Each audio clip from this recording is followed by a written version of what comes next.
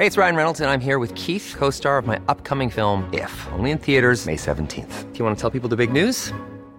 All right, I'll do it. Sign up now and you'll get unlimited for $15 a month and 6 months of Paramount Plus Essential Plan on us. MintMobile.com/switch. Upfront payment of $45 equivalent to $15 per month. Unlimited over 40 gigabytes per month. Face lower speeds. Videos at 480p. Active Mint customers by 531.24 get 6 months of Paramount Plus Essential Plan. Auto renews after 6 months. Offer ends May 31st, 2024. Separate Paramount Plus registration required. Terms and conditions apply if rated PG. Life is full of awesome what-ifs and some not so much, like unexpected medical costs. That's why United Healthcare provides Health Protector Guard fixed indemnity insurance plans to supplement your primary plan and help manage out-of-pocket costs. Learn more at uh1.com.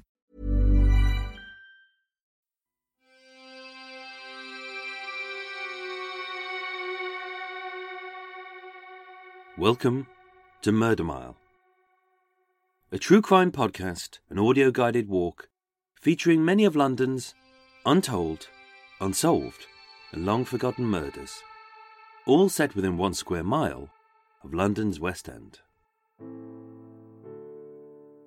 Today's episode is about the death of Freddie Mills, a boxer, a celebrity, and a businessman, whose untimely death in a Soho alley is shrouded in so much mystery that parts of it have become myth. Murder Mile is researched using the original police files. It contains moments of satire, shock, and grisly details. And as a dramatisation of the real events, it may also feature loud and realistic sounds, so that no matter where you listen to this podcast, you'll feel like you're actually there. My name is Michael. I am your tour guide, and this is Murder Mile. Episode 46, Who Killed Freddie Mills? Part 1.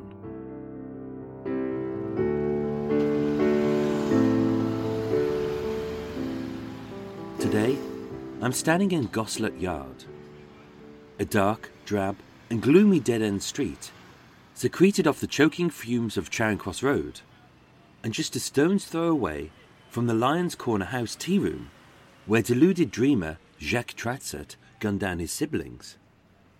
Denmark Place, where one of Britain's worst mass murders occurred. And the former Moe & Co brewery, where 8 people drowned in a tidal wave of 1.5 million gallons of beer. Coming soon to Murder Mile.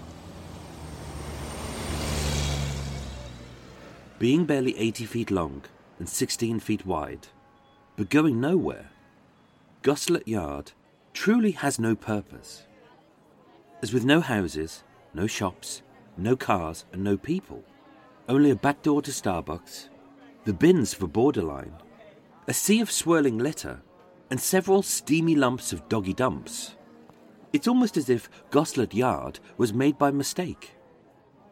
Even the now-defunct pub called the Royal George, literally built in the middle of the street, looks like it was delivered to the wrong address, and the postman thought, sod it. Formerly on the right-hand side of Goslet Yard was the former Cross & Blackwell warehouse, which loomed 6 stories high, as half a block of dark and imposing Gothic architecture left the yard in eternal shadow. And what was once merely a quiet place to park up at the back of Freddie Mills' night spot has now been bulldozed and reduced to rubble, with the only sound being the drone of diggers, the tremble of trucks, and the eternal grunt, fart, and belch as 6 workmen stand around staring as one man digs a hole, with fags in their gobs, bacon sarnies on the go, and one hand scratching their butt cheeks, before they all take another well-earned tea break. A job well done.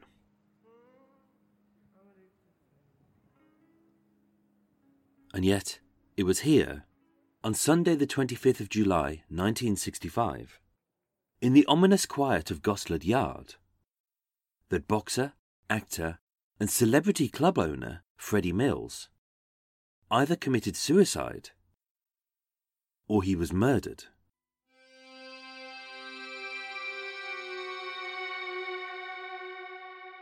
So who was Freddie Mills? Frederick Percival Mills, known by everyone who loved him as Freddie, was born on the 26th of June 1919 as the youngest of 4 children to 2 doting parents, Thomas James Mills and Lottie Hilda Gray. As a working-class family living under the shadow of the First World War, life could have been rough. But being instilled with a solid work ethic by his scrap dealer father, a sense of pride by his housewife mother, a love of play by his adoring siblings, and all within the fresh air of Bournemouth, a small seaside town on the English south coast, Freddie's life was good. And at the centre of it all, always, was his family. Gifted his first set of boxing gloves, aged 11, Freddie quickly fell in love with the sport. And with his family's encouragement and full support to fulfil his dreams, he'd regularly spar with his older brother Charlie, already a semi-professional boxer. And whilst earning his keep as a milkman's assistant, he was trained by the brother and boxing partner of Welsh former lightweight champion, Gordon Cook. Freddie was a good boy with a big heart, a beaming smile, a loving family, and a passion for boxing.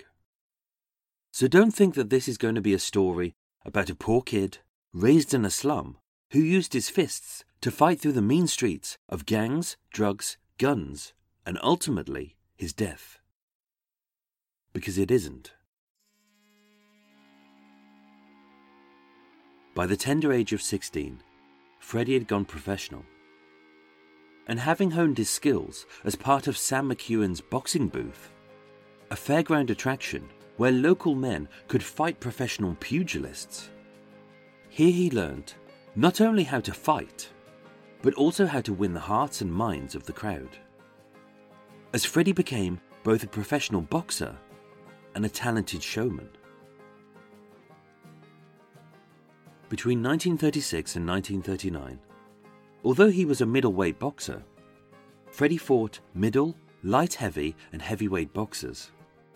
And across 64 professional fights, he drew 7, lost 9, and won 48. 3 he won by knockout. And although he wasn't a very skilled fighter, with a dogged mix of pressure, persistence, and an uncanny ability to take a pounding, so beloved had Freddie become amongst boxers, promoters, and crowds, that he was blessed with the nickname of Fearless Freddie. In 1939, he was the Western Area Champion. In 1940, he beat the Eastern Area Champion.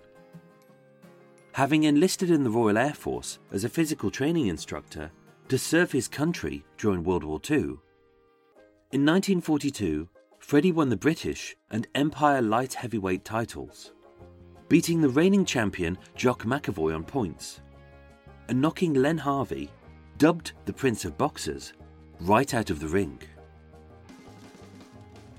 By 1948, at the age of 29, Fearless Freddie became the world light heavyweight champion, a national hero, and was one of Britain's greatest boxing idols in the post-war era. Freddie was a dedicated athlete, a charismatic entertainer, a winner, a hero, and a gentleman.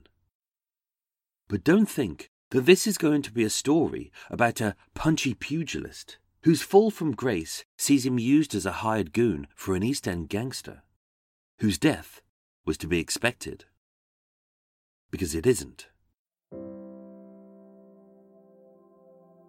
Having wisely retired from boxing at the peak of his success, Freddie Mills was one of the few sporting icons to break into television. And although, with a broken nose, he had a face like a melted matinee idol, being blessed with a cheeky smile, twinkling eyes, and a childish sense of fun, Freddie became a family favourite, presenting the music show 6-5 Special, being a quiz show panellist on What's My Line, and appearing in several British films such as Carry On Constable and Carry On Regardless. Freddie Mills was a lovable character, a charming personality, a trusted celebrity, and he absolutely loved it. But don't think that this is going to be a story about a famous face who smiled for the cameras, and yet, deep down, he had a dark and twisted side. Because it isn't. Freddie was a boxer, an actor, and a businessman. But first and foremost, he was a faithful husband and a doting father. And having married Christine Marie, also known as Chrissy, on the 30th of September 1948, not only did Freddie become the proud dad to two daughters, Susan and Amanda, but he also raised Chrissy's son Don as his own, and all of whom he adored. For Freddie, life was perfect, and there was nothing he loved more than his family. And yet, at a little after 1 a.m, on Sunday the 25th of July 1965, in the back seat of his silver Citroën DS19, with a single bullet wound to the head, 46-year-old Freddie was found dead.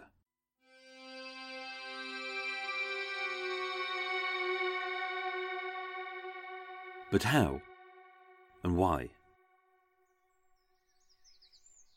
The afternoon of Saturday the 24th of July 1965 was sunny and bright. As under a cloudless sky, Freddie stood in the back garden, skimming the leaves off his swimming pool and smiling with delight as his beloved daughters played and giggled in the garden. He'd made a good life for his family. They were healthy, happy, and wholesome, living harmoniously in a newly built 2-story detached house at 186 Denmark Hill, in a middle-class part of Brixton, South London. And as he soaked up the sun's warmth, dressed in a pair of shorts, as a 46-year-old man, he was still in good shape. And unlike many ex-boxers, he'd still got his health, his life, and his livelihood. At 4 p.m, having struggled to sleep properly for weeks, being burdened with the usual worries of a businessman, still recovering from a bout of pneumonia, and with his sleep pattern having gone to pot since he'd opened his own Soho nightclub called the Freddie Mills Night Spot just 2 years earlier. Whilst Chrissy and the girls went out shopping, Freddie popped upstairs for a mid-afternoon nap. By 7:30 p.m, having barely slept a wink, as an all-consuming headache raged in his brain, Freddie slugged back a coffee as he snuggled on the sofa with his girls, giggling at the loony antics of the Morecambe and Wise show.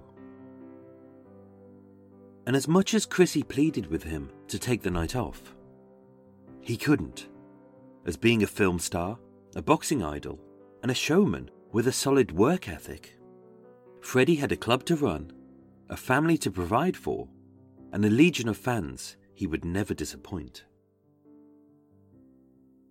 At 9:40 p.m, as per usual, being dressed in a smart dark suit, a crisp white shirt, black polished shoes, and a stylish checkered tie, Freddie kissed the girls goodbye, having made plans to meet Chrissy and his 26-year-old stepson Don at the club, and hopped into his silver Citroën DS19.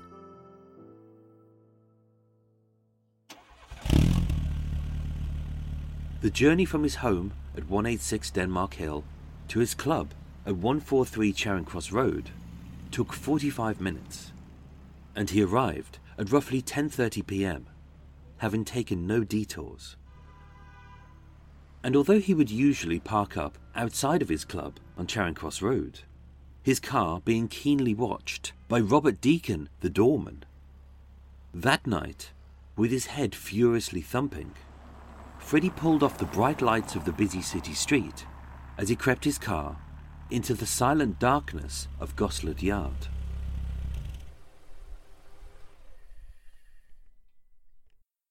So far, nothing out of the ordinary had happened.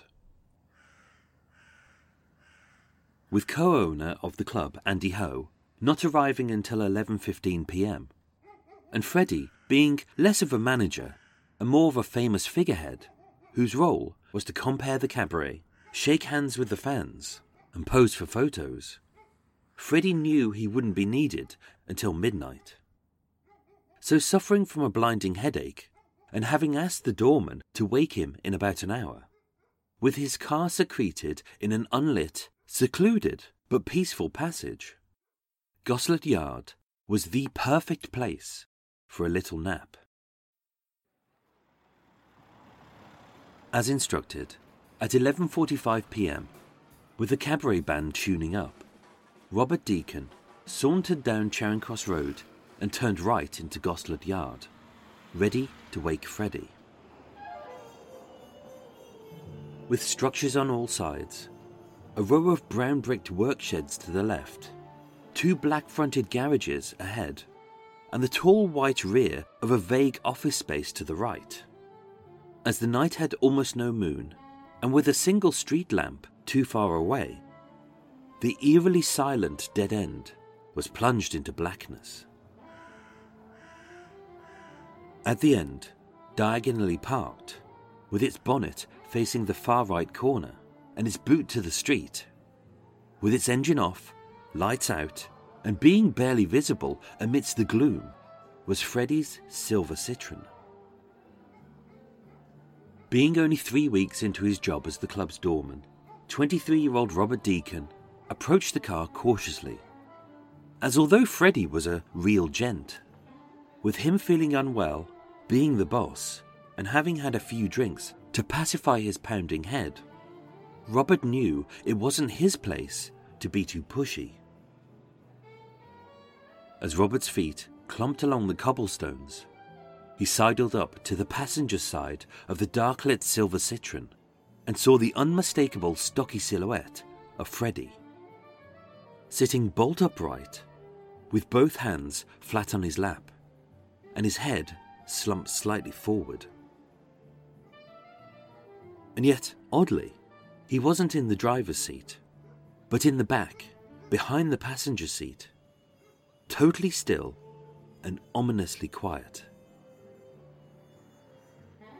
Eager to wake his boss, with the rear window open, Robert called out, "Mr. Mills," as his knuckles rapped on the car door. But Freddie didn't move. He hollered again, "Mr. Mills," but still there was no reply. Opening the left rear door, Robert shook the big fella's broad shoulder and barked, "Mr. Mills, it's time." But unusually, for a man with lightning-quick reflexes, there was no reaction. Smelling the booze on his breath, seeing his comatose state, and spotting a froth of saliva form around Freddie's mouth and nostrils, Robert thought nothing more of it, and went back inside the club. Roughly 40 minutes later, with the cabaret delayed and the crowd getting restless, the club's 47-year-old head waiter, Henry Grant, entered Goslet Yard. And being familiar with the boss's occasional need to nap, but his insistence on never missing a performance, Henry vigorously shook the ex-boxer's left shoulder, shouting, "Freddie, wake up!" As with a firm hand, he sharply slapped Freddie's face. But Freddie didn't blink, wince, or budge an inch. Dashing back inside the club, Henry alerted Andy that his boss didn't look well and tried to telephone Freddie's wife. But with Chrissy being en route to the club, she couldn't be reached. At a little after 1 a.m, Chrissy and her 26-year-old son Don arrived at the club. But there was no time to drink or dance, as with a great sense of urgency, the club's short and portly co-owner, Andy Ho, ushered them both outside and took Chrissy's arm as he frog-marched them both to Goslet Yard. sidling through the yard's dark gloom, up to the ominous silence of the Silver Citron. As she saw the familiar silhouette of her seemingly dozing husband, Chrissy gently cooed through the open rear window, "Freddie! Freddie!" hoping to wake him. But as before, he didn't answer. Eager to rouse him, Chrissy moved round to the rear driver's side door and calmly sat on the back seat. A tender arm reached around Freddie's broad shoulders as she shook him, cooing, "Freddie! Freddie!" But again, he didn't budge. And although the yard was dark, and inside the car was even darker, being seated next to Freddie, at his feet, Chrissy spotted a .22 rifle, propped against the seat in front, with its muzzle upright. And down his crisp white shirt, she saw a slowly spreading pool of blood, which trickled down his cheek from a bullet hole in his right eye. Clutching Freddie towards her, Chrissy cried, "Andy! Freddie has shot himself! Call an ambulance!" as she held him close, his blood staining her blouse. But already, with help on the way, his face was cold. The ambulance arrived at 1:39 a.m.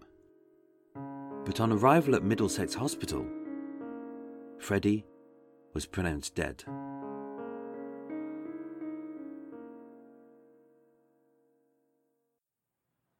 So where's the mystery? What we're dealing with here is surely a suicide. A lone businessman suffering from depression and riddled with debts, who has a few drinks to quell his headache, parks his car in a dark, secluded dead end at the rear of his own nightclub, and with a .22 rifle pointed at his head, he shoots himself dead.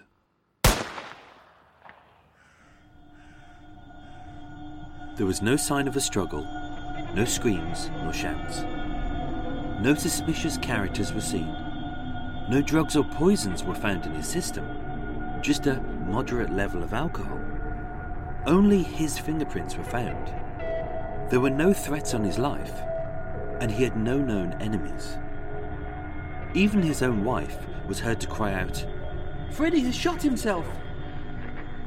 And after a thorough police investigation, on the 2nd of August 1965, the coroner recorded this as death by suicide, confirming that Freddie Mills had taken his own life.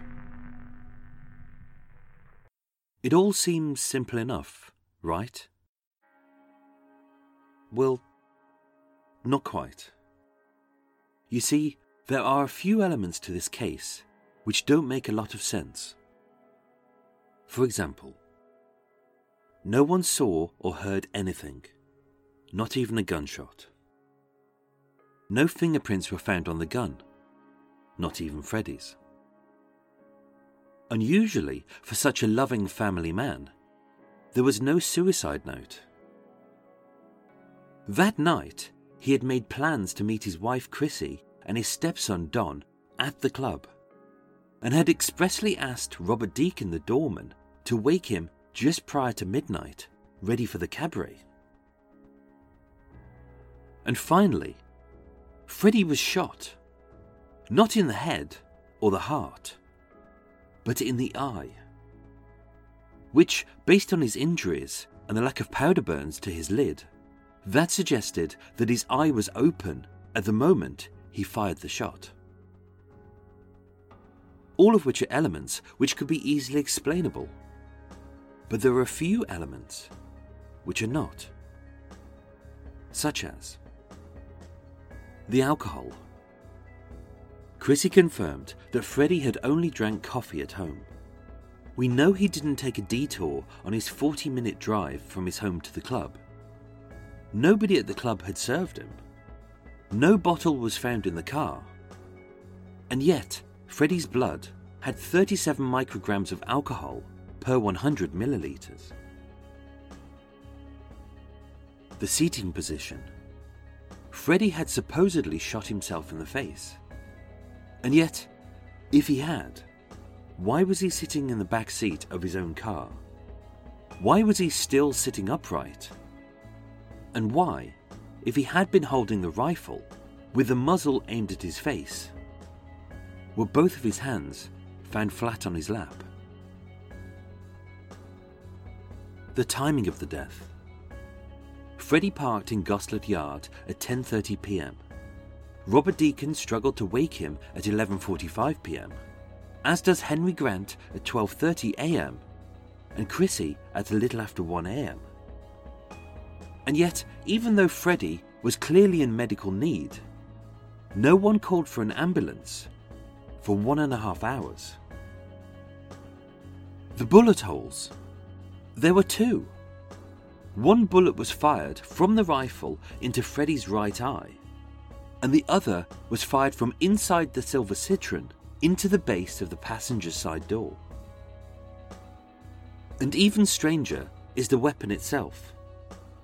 Firstly, if Freddie had shot himself, with the incline of the rifle's muzzle aimed at his head, having pulled the trigger, surely gravity would cause it to fall towards him. But it didn't. It fell away, and was found leaning against the driver's seat in a very neat, upright position, almost as if it had been placed there. And secondly, Freddie didn't own a gun. No one had ever seen him with a gun. And yet, the gun which ended his life wasn't your average lethal weapon. It was an FN self-loading .22 caliber Belgian repeater rifle.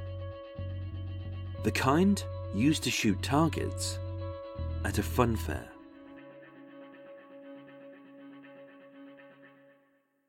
And if that's not strange enough, why did the police not investigate the scene until several hours after the body was found? And why was the body of Freddie Mills and the rifle moved from the scene of the crime before the police had even arrived?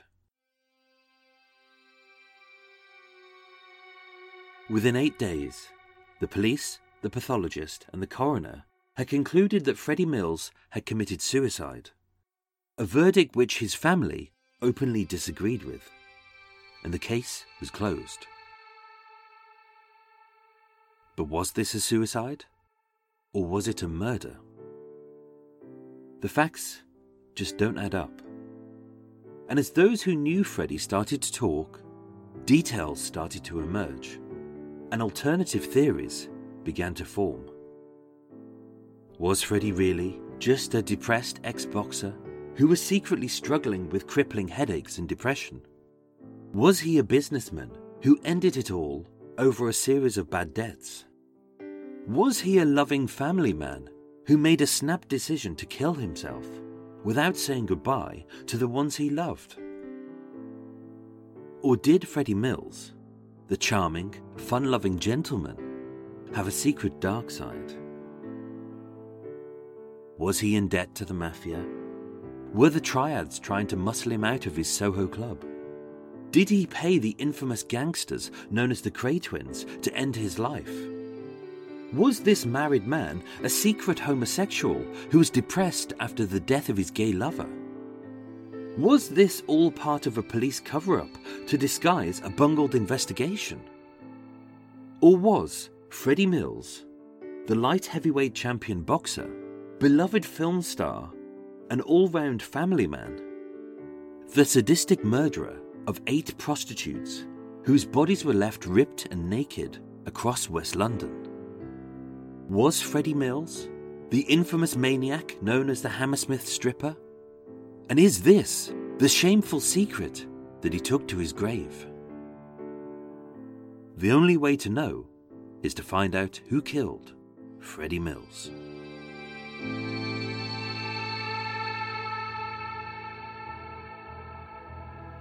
Ladies and gentlemen, thank you so much for listening to Murder Mile. Don't forget to tune in next week for part 2 of Who Killed Freddie Mills. Thank you goes out to my new Patreon supporters, some of whom will get to find out who killed Freddie Mills days before the whole world. These lucky people are Dina Seagate, Jessica Shannon, Tracy Armstrong, Nina Colliver, Beth Kelly, and Olivia Wallace. Thank you, ladies. You are all truly amazing. Murder Mile was researched, written and performed by myself, with the main musical themes written and performed by Eric Stein and John Books of Cult with No Name. Thank you for listening, and sleep well.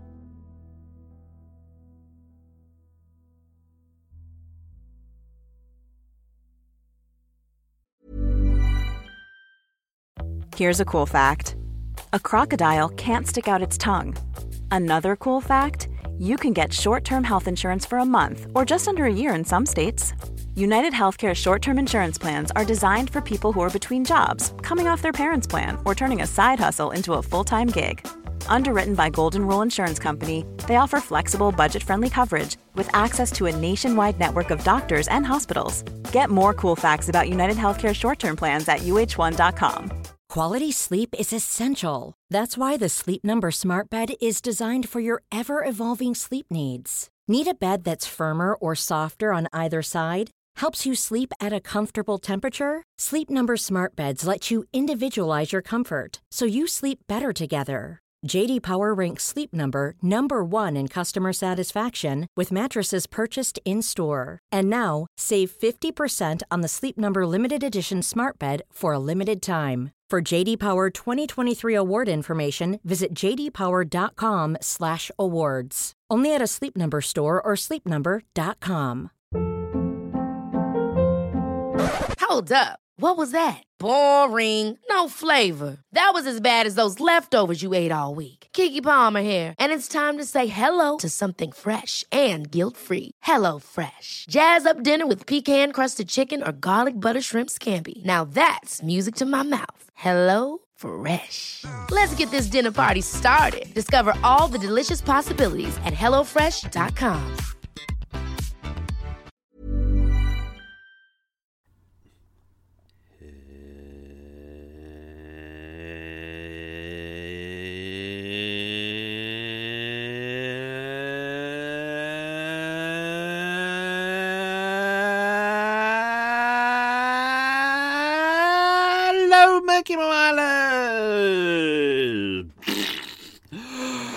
Thought I'd run out of breath for that. How are we all? We all good? Yeah? You all well? Happy? It's been a while, hasn't it? I apologise for that. Doing research for the big finale and for this this two-parter. Oh dear. But it's been good. It's been good. So yes, we did. I hope you enjoyed that. We did the 3 Extra Mile episodes. Hope you enjoyed that. I just didn't want to give you nothing for 5 weeks. I thought I'd give you 3 episodes that might be interesting, and then we have a little bit of a break, and then we come back. So to anyone who's new to Murder Mile for the first time, this is Extra Mile. This is the extra bit that we do at the end of each show, which is where I dive in more into the case that we've just discussed and give you some extra details and information and stuff like that. It's unscripted, it's unedited. There's lots of waffle. There's me sitting here, having a stretch. I needed that. A stretch. Got my cup of coffee on the go. Haven't got a cake today. I know. I haven't got any cake. So I've got a penguin biscuit and a Kit Kat. Ooh. Do you know why? Because I was sorting out all the Murder Mile mugs yesterday. Murder Mile mugs available from Murder Mile eShop online, all going very well. I think 20 people have now got mugs now. I've got 20 more hidden away. But I put loads of, inside the Murder Mile mug, a really nice white little mug with Murder Mile written on it, and you get badges and stickers and a fridge magnet. And I also put some sweets and biscuits in there. And there's always a mixture of biscuits, so kind of donkey biscuits and some boiled sweets that you can have. And I was filling up all my mugs last night, and I realised I've got some biscuits left. And so I'm going to treat myself in a bit to a penguin biscuit and a Kit Kat. If you don't know what a penguin biscuit is it British? It's made by McVitie's, isn't it? It's basically just a chocolate-coated biscuit, which I only found out last week is what it is. It's a bourbon biscuit. It's a bourbon biscuit coated in chocolate. That's all it is. Never knew that. I love penguins and I love bourbon biscuits. I never knew that a penguin nose was a bourbon biscuit. And then a Kit Kat, which is a wafer biscuit covered in chocolate. Yummy. I'm going to treat myself to those very shortly. Anyway, this is Extra Mile. So before I start, I just wanted to say thank you not only to all the Patreon supporters. You're fantastic. You really, really helped me keep going with this. Your financial support really does help. But also, I just want to say thank you to, there's been quite a few people who sent me some lovely gifts as well, which has been really nice. I've put on a lot of weight recently because of these gifts. But they were Sue Harrison, Marie Harris, Poor Little Nell, Lisa Lebo. All of you have been very generous and sent me some lovely, lovely goodies, which has been really, really, really very much appreciated. And has really kept me going. And has made me very chunky as well. Very chunky at the moment. Things are wibbling that shouldn't be wibbling. So I've had to put myself on a bit of a strict diet at the moment. It's not good. Although I do love cake. The problem is I'm a glutton. If there's a cake in front of me, I can't just cut off a sliver and then put it away. I just have to eat it all. It's like if I have a big bar of chocolate, I can't just break off a cube, have it and put it away. I have to have like a row, and then if it's like if the row is odd numbers, then if it's like 9 rows, then I have to break off another one. I go, well, okay, that's 8. That's even numbers. That's better for me. But then my brain looks at it and goes, hang on, that's not an even quarter. It's just over. So I break off until I have a half. And then by the time I get down to half a bar of chocolate, I say to myself, sod it, I might as well just eat the lot, which I do, which is why I pig out very easily. So thank you very much, Sue, Marie, Poor Little Nell and Lisa. Thank you so much for your gifts. It's very much appreciated.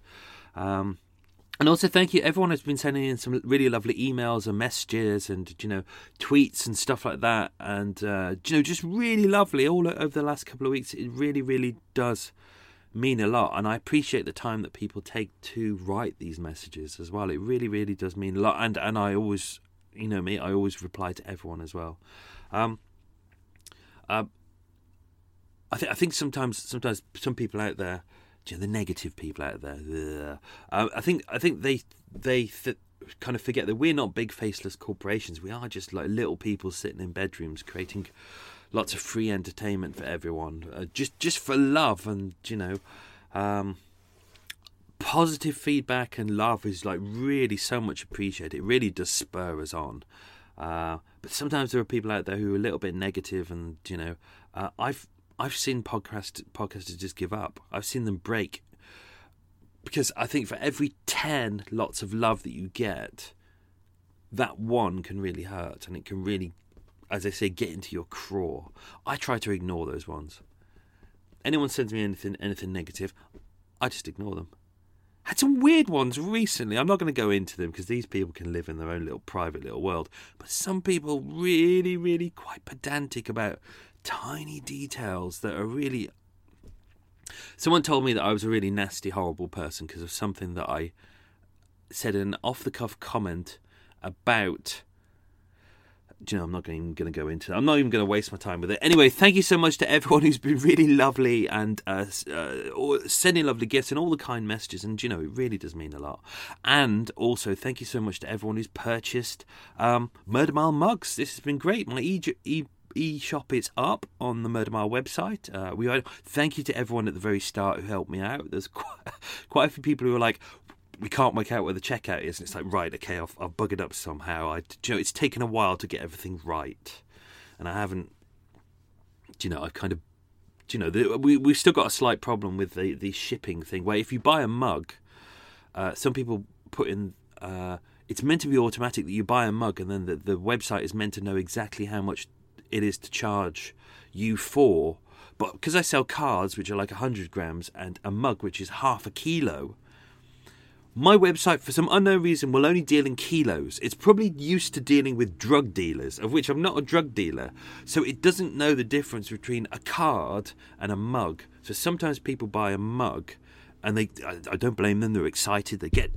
Let's just get to the checkout and buy the mug, and then I see at the end that they've bought a mug which is half a kilo, but they've only paid for the shipping for a card which is 100 grams, and there's a big difference.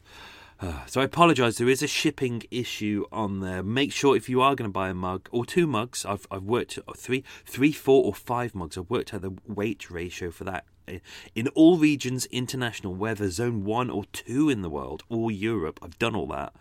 It's taken me a bloody long time. It should be automatic, but make sure if you're buying a mug that you've got the shipping, that it should say, if it's cards, it says card only, or if it's mugs, etc., it says mugs and assorted. So you can actually buy a card and a mug, and you won't be charged for the cost of a card and a mug. They're combined. That was a bit boring, wasn't it? Anyway, Murder Mile eShop, very exciting. We've got ebooks in there. Ebook 1 is up there. Some competition winners have won that. Patreon supporters automatically get an ebook. They're only £3. They're really good. Ringtone, you get a personalised card from me, a Murder Mile card with badges and all that. Personalised messages on there. And I've even put on there now, as a present to someone, if they love Murder Mile, I will dedicate an episode to them for Christmas or birthdays or whatever, or just whatever. You get a dedicated episode right at the start. So I'll send them a card saying, congratulations, blah, blah, blah. Here's your Murder Mile badges, and this episode is dedicated to you. And then right at the start, it will say, this episode is dedicated to blah, blah, blah. You don't have to write, I don't have to say blah, blah, blah. Or you can make me say whatever I like, whatever you like. I don't mind at all. But there's more goodies to come. I'm still working on it. So to everyone out there who's bought a Murder Mile mug, I'm raising my Murder Mile mug to you. And I know I'm breaking my rule that I said I won't drink during a show, but I'm going to have a swig. There you go. I'm raising my Murder Mile mug to you. Now, Extra Mile. Normally at this section, as you know, I would go into further details about the case. I'm not going to do much about it here, because this is episode 1. This is a 2-parter. And what I've deliberately done is used episode 1 as the setup. So I've given you a lot of information here. Some of it might seem irrelevant, but it's not irrelevant. Basically, everything that you've just heard has a place and a purpose. So this is all really useful information. And then in episode 2, we're really going to strip everything down, and we're going to dissect absolutely everything that you have just heard. Originally, this was going to be my episode 40. This is episode 46. In the end, a friend of mine, Aaron, let me finish. Aaron, very kind, let me finish. That's Aaron's catchphrase. Let me finish. Aaron messaged me and he said, BBC are bringing out a documentary next week called Death in Soho, Murder in Soho, the death of Freddie Mills. And I was like, oh, okay. Right on the day that I'd finished writing this episode and was getting ready to record it. So I watched that. And I was like, oh, should I put them out at the same time? And then I watched the BBC documentary, which was 90 minutes long, and it was just a hodgepodge. It really was a hodgepodge. There's a lot to cover in the Freddie Mills story, but you have to sit down and methodically go through it very carefully. And I'm not criticising the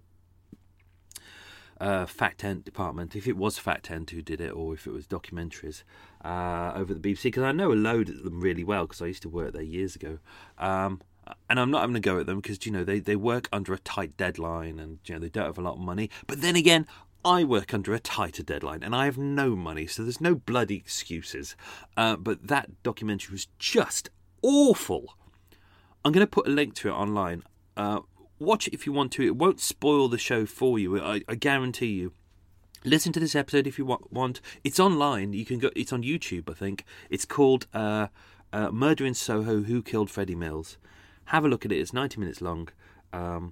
There's no real conclusions in it, and the ending is just watch it just for the ending. Just to see Don McCorkindale, who is Freddie's stepson and Chrissy's son, sit down with son of a gangster.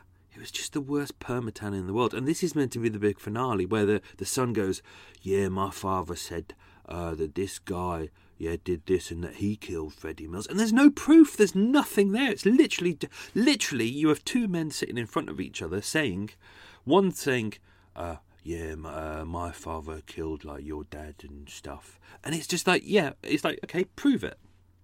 The amount of stories that I have in Soho, like episode 2, the Tony Mellor story, if you go back in time, go back to the episode 2, one of the really early ones that I've just re-recorded.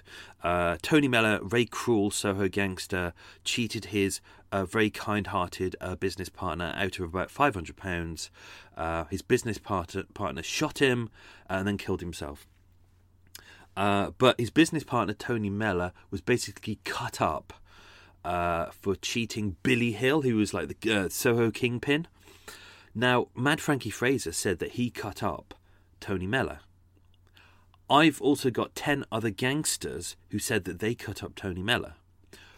But none of them went to the police at the time to say, hey, I cut up Tony Mellor, because gangsters don't do that, because they don't want to be arrested. But decades later, they're happy to go, oh, yeah, I did. They claim to every single bloody murder out there, and yet they can't prove any. They don't give any proof at all.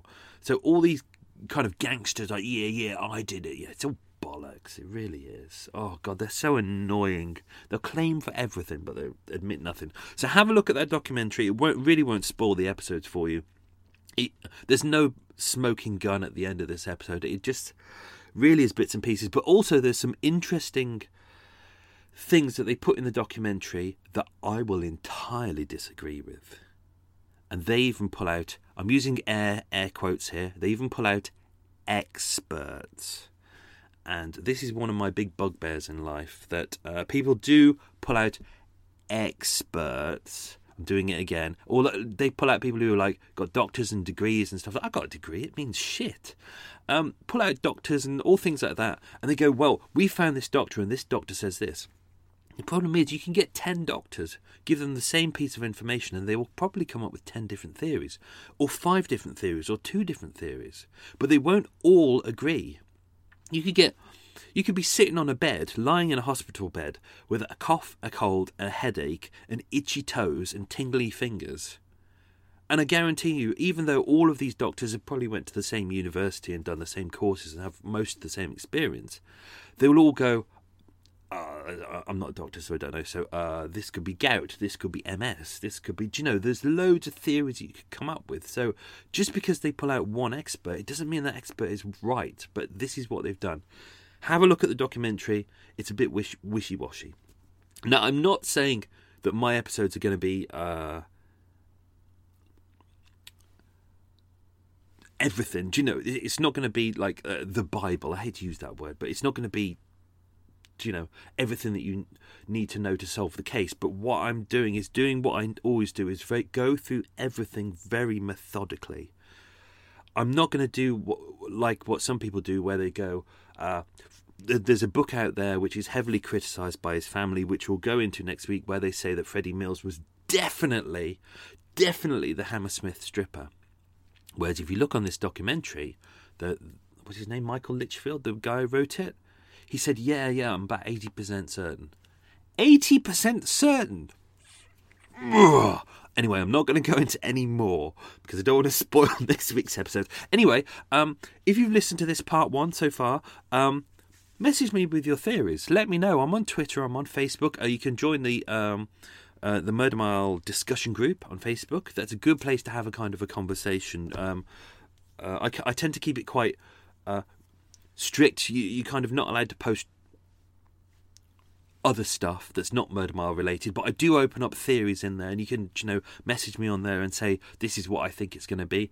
I'm going to post something like that next week and say, what's your theories? And everyone can post there. Literally, I guarantee you there won't be any spoilers on there. It will be there's so many theories, but I'm going to rip apart all the theories next week. But this really is the episode that kind of establishes everything you need to know. Even all the stuff like the boxing stuff I did at the start, that's all really important.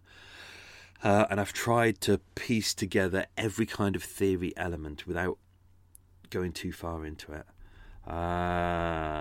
So how did I find out about this case? This was another one of those ones where I was in a pub and someone was like, this was ages ago, years before I started Murder Mile, and they were talking about the murder of Freddie Mills. But as always, it had already gone through the myth mill, and already he was already starting to talk about Freddie Mills being the Hammersmith stripper, or whether he was a gay man, committed suicide over his gay lover, or whether he was murdered by the Kray twins, or as some people say, murdered by the Richardson gang, who were rivals of the Kray twins. All of this we'll go into next week. I'm so desperate not to give stuff away. So luckily with this case, there was a National Archives file. It was open, been open a couple of years ago. Obviously, because in police terms, it was a shut case, deemed death by suicide. So in there was really useful. It was all the witness statements, autopsy reports, crime scene photos. Got loads of crime scene photos, so I'll post them on the Instagram page and the Facebook discussion page and the other Facebook page. I've got 2 on there as well. One for discussion, one for just posting stuff. Really interesting file. As with the others, it wasn't particularly thick. It was only probably about 2 inches thick, this one. But there were... The police sometimes, quite often what they do is they'll put in all the information that they need in there as well. So even if there's letters from people saying, I think he was murdered by such and such, or like in this case, because he was a well-known personality, they had lots of people who claimed to be psychics, inverted air commas again, with their theories. And you read them and it's fantastic. It's just, oh God, just nutters out there, absolute nutters. But all of this feeds into the myth. And for me, it was really useful because I was able to look at, the first page I opened up and instantly it was a letter from someone saying, this is who I think killed Freddie Mills. But it's the start, it's kind of, it shows where the kind of myth mill starts. It goes in waves, as you can kind of expect. So when the murder happens and when a newspaper years later brings something out and says, oh, remember this case, all of a sudden there's a surge of people going, oh yeah, I remember, I walked past there at that night. And people's memories are hazy. There's elements to this case where people's memories are totally hazy. But no, so the myths come out and the theories and the people, oh God, there's just so many. The police kind of they have to deal with all this is what I feel sorry for them for. They have to deal with these people. All these people who go, I had a dream last night that Freddie was murdered by Barbara Windsor. And it's just like, oh, the problem is they have to deal with it. And you can see all the correspondence in there where the policeman's like, we've received this letter from this lady and she claims to be a psychic and he has to send it to his higher up who has to say, okay, we need to reply to this. And they have to deal with it in a proper way because the last thing they want is for it to come back and bite them in the ass a couple of years later. So they have to deal with it and it uses up so much police time. Really, people need to... stop believing that they have magical powers or that the trees are guiding them towards who killed Freddie Mills. Oh, Jesus Christ. Anyway, so that was really useful. The archives file was really good. As always, I try not to use newspapers because newspapers are full of crap. But I did use some newspapers in this case to, as I just said, about the myth making. Newspapers are kind of the outlet for myth making, so that's the only reason I used the newspapers. Mostly based all the information on the witness statements. They're kind of quite useful because you learn a lot about people's lives from there, and hearing it in people's own voices is really important, not just the cut versions that the press send out, because obviously they use really, really, really tiny bits of witness statements to serve their purpose. But when you read a witness statement in full, you get a really, really good flavour of the person and what they're like and their personality, and it's really useful. But there are other things that I use to research these cases. I do this with everything, every story that we do. So I try not to be too... I try not to believe too much in what people say, because even though someone says this is absolutely the fact, it's not the fact. As police will tell you, a person's memory is only, like they only say, it's like, 30-40% accurate? Your visual memory is not particularly good.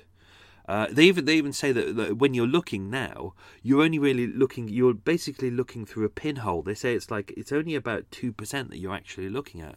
But everything around that is the fact that your brain has just seen it and it's interpreting it.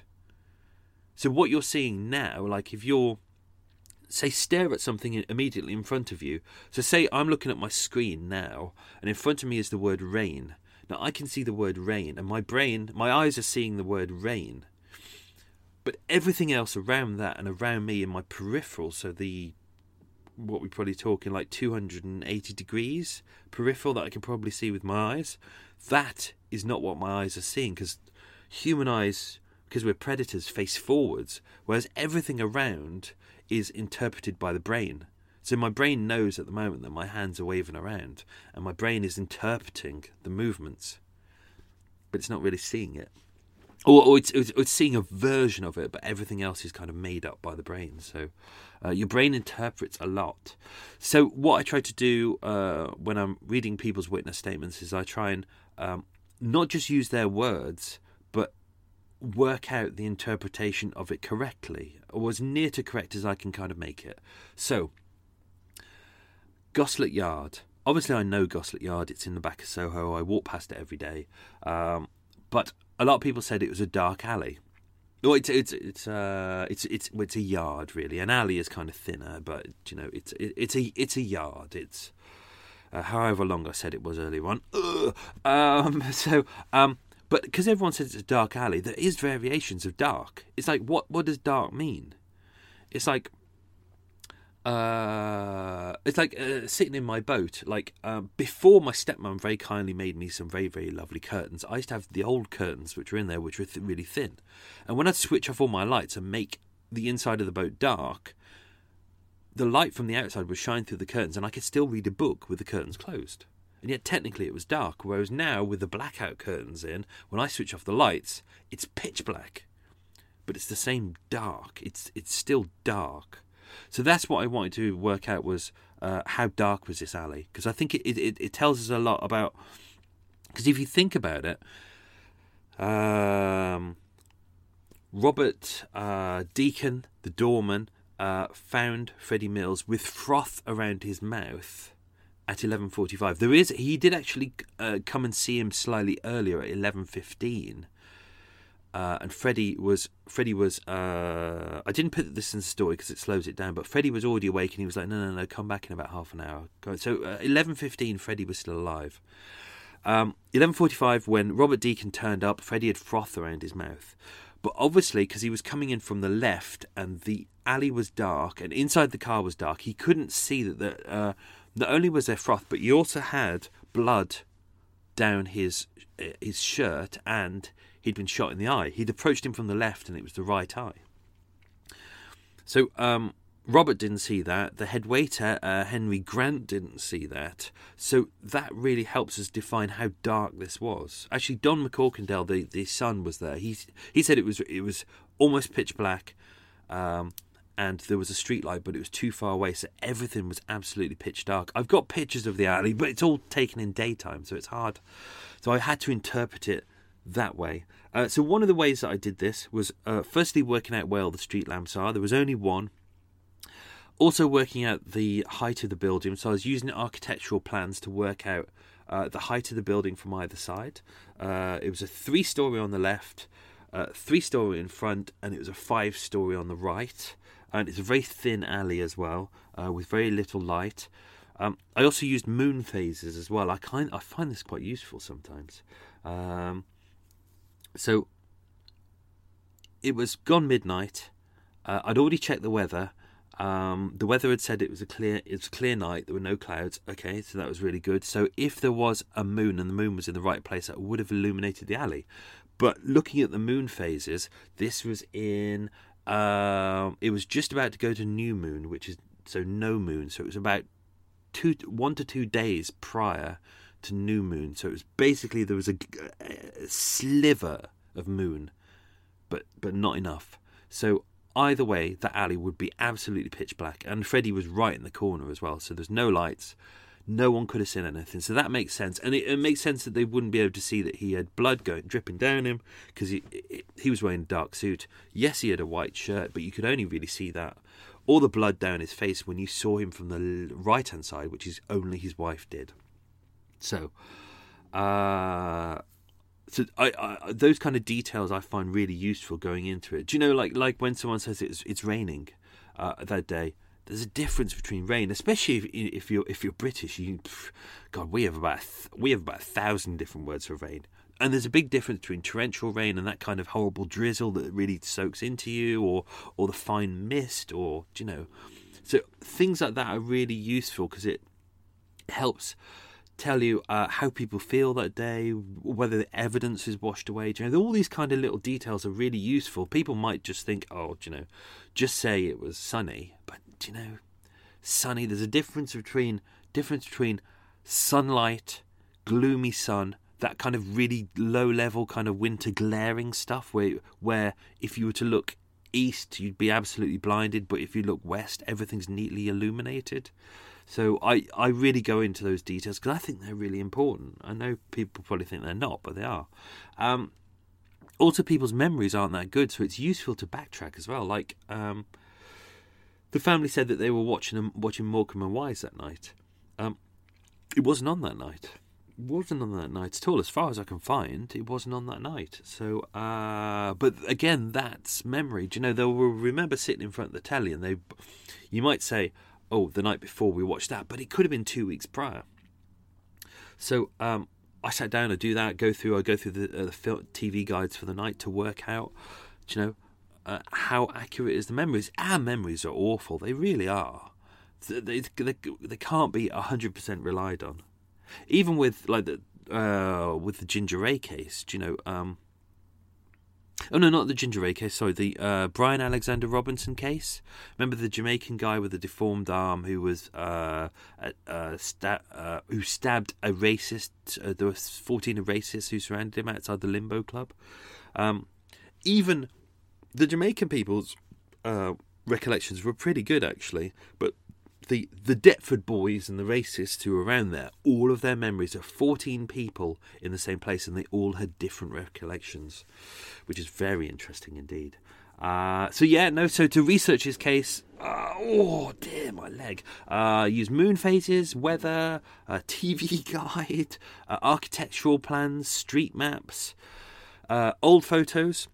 I love trawling through old photos I've got some photos of Freddie Mills' night spot online and the building that it used to be, because it was only demolished, Freddie Mills' night spot where it was only demolished in 2006, and I think it was called Dionysus. It ended up being converted into a kebab shop. Very nice. I remember that very briefly when I was working here. And also obviously I've had discussions with locals and boxers and various psychiatrists and things like that. So it all feeds into this story. So it's all those little elements of research that really help push me towards writing these stories and again, hopefully a conclusion. But that will be next week. Who killed Freddie Mills? Ooh, exciting. So I'm not going to say any more about that. So don't want to give too much away. And also I've got a Kit Kat and a penguin in front of me. Ooh, it does look good. Just before we go, so while I was away, obviously doing the research for the big multi-parter, of which I am not telling anyone what it's about yet, but it's all researched and it's all ready to go, and so I will be doing that very shortly. But what I did while I was away was, because I had an old crappy microphone when I started doing Murder Mile, the early episodes 1 to 13, the audio, I re-listened to it recently with slightly better earphones, and oh god, it was so awful. It was really scratchy and horrible. Ugh, it really annoyed me. So I went back and I re-recorded and re-edited episodes 1 to 13, thinking, oh god, this is going to be a real nightmare, because episode 1 took me probably 3 weeks to record. I was really having difficulty, like, just pronouncing the words, and I'd made it quite difficult to pronounce as well, for me anyway. Oh, just to say, because I've released ebook 1 of the Murder Mile scripts.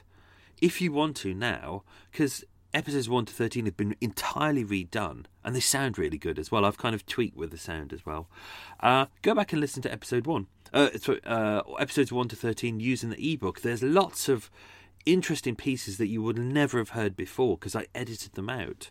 This will happen a lot more in the later ebooks. I'm doing ebook 2 now, which is episodes 11 to 20, which has got the Dennis Nielsen's in it. Ebook 3 will be coming soon. That's got part of the Blackout Ripper, and then ebook 4 will take us up to episode 40, and then we'll do ebook 5 when those series are finished, when I'm up to episode 50.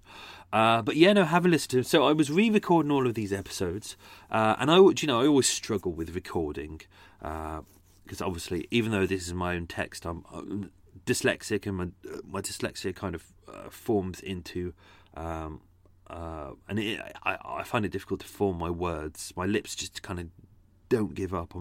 I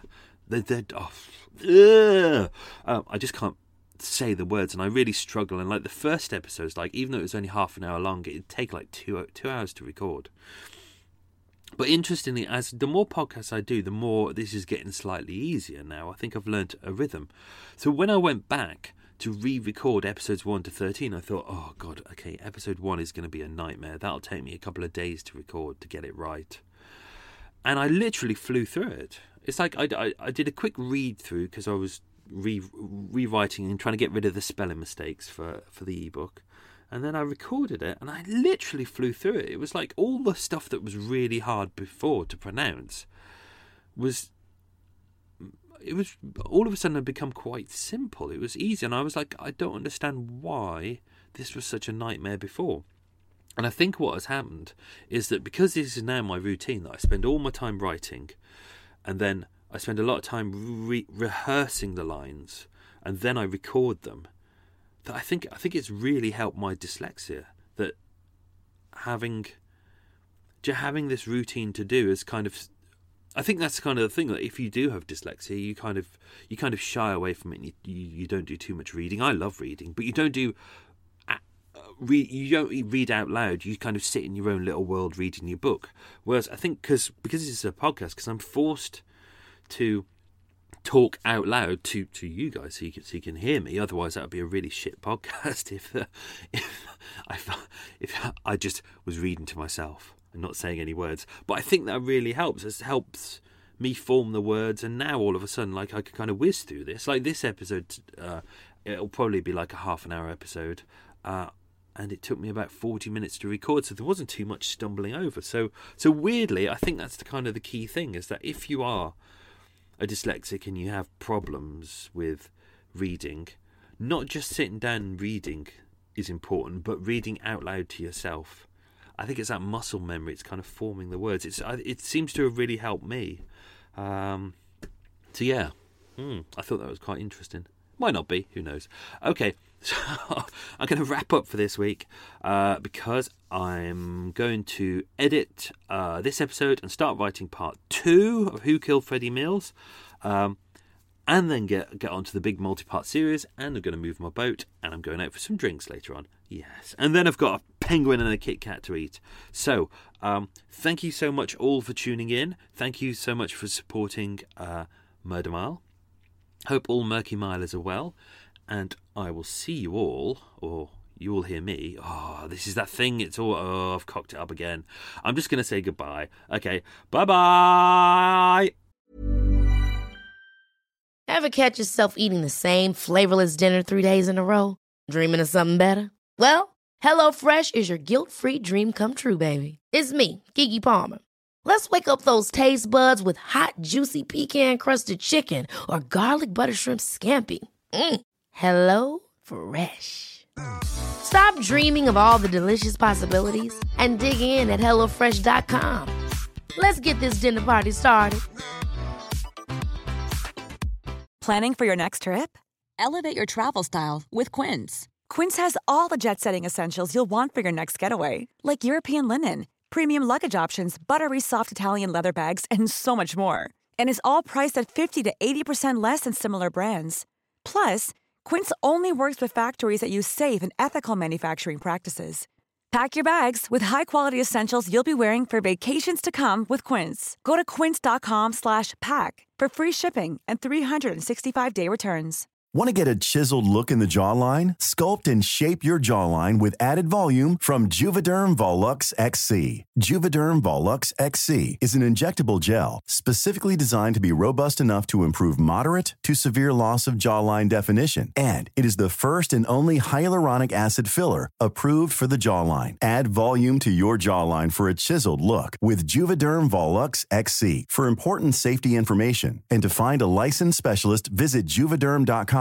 That's Juvederm.com. Not for people with severe allergic reactions, allergies to lidocaine, or the proteins used in Juvederm. Common side effects include injection site redness, swelling, pain, tenderness, firmness, lumps, bumps, bruising, discoloration, or itching. There's a risk of unintentional injection into a blood vessel, which can cause vision abnormalities, blindness, stroke, temporary scabs, or scarring. Talk to a licensed specialist to find out if it's right for you. Visit Juvederm.com. That's Juvederm.com.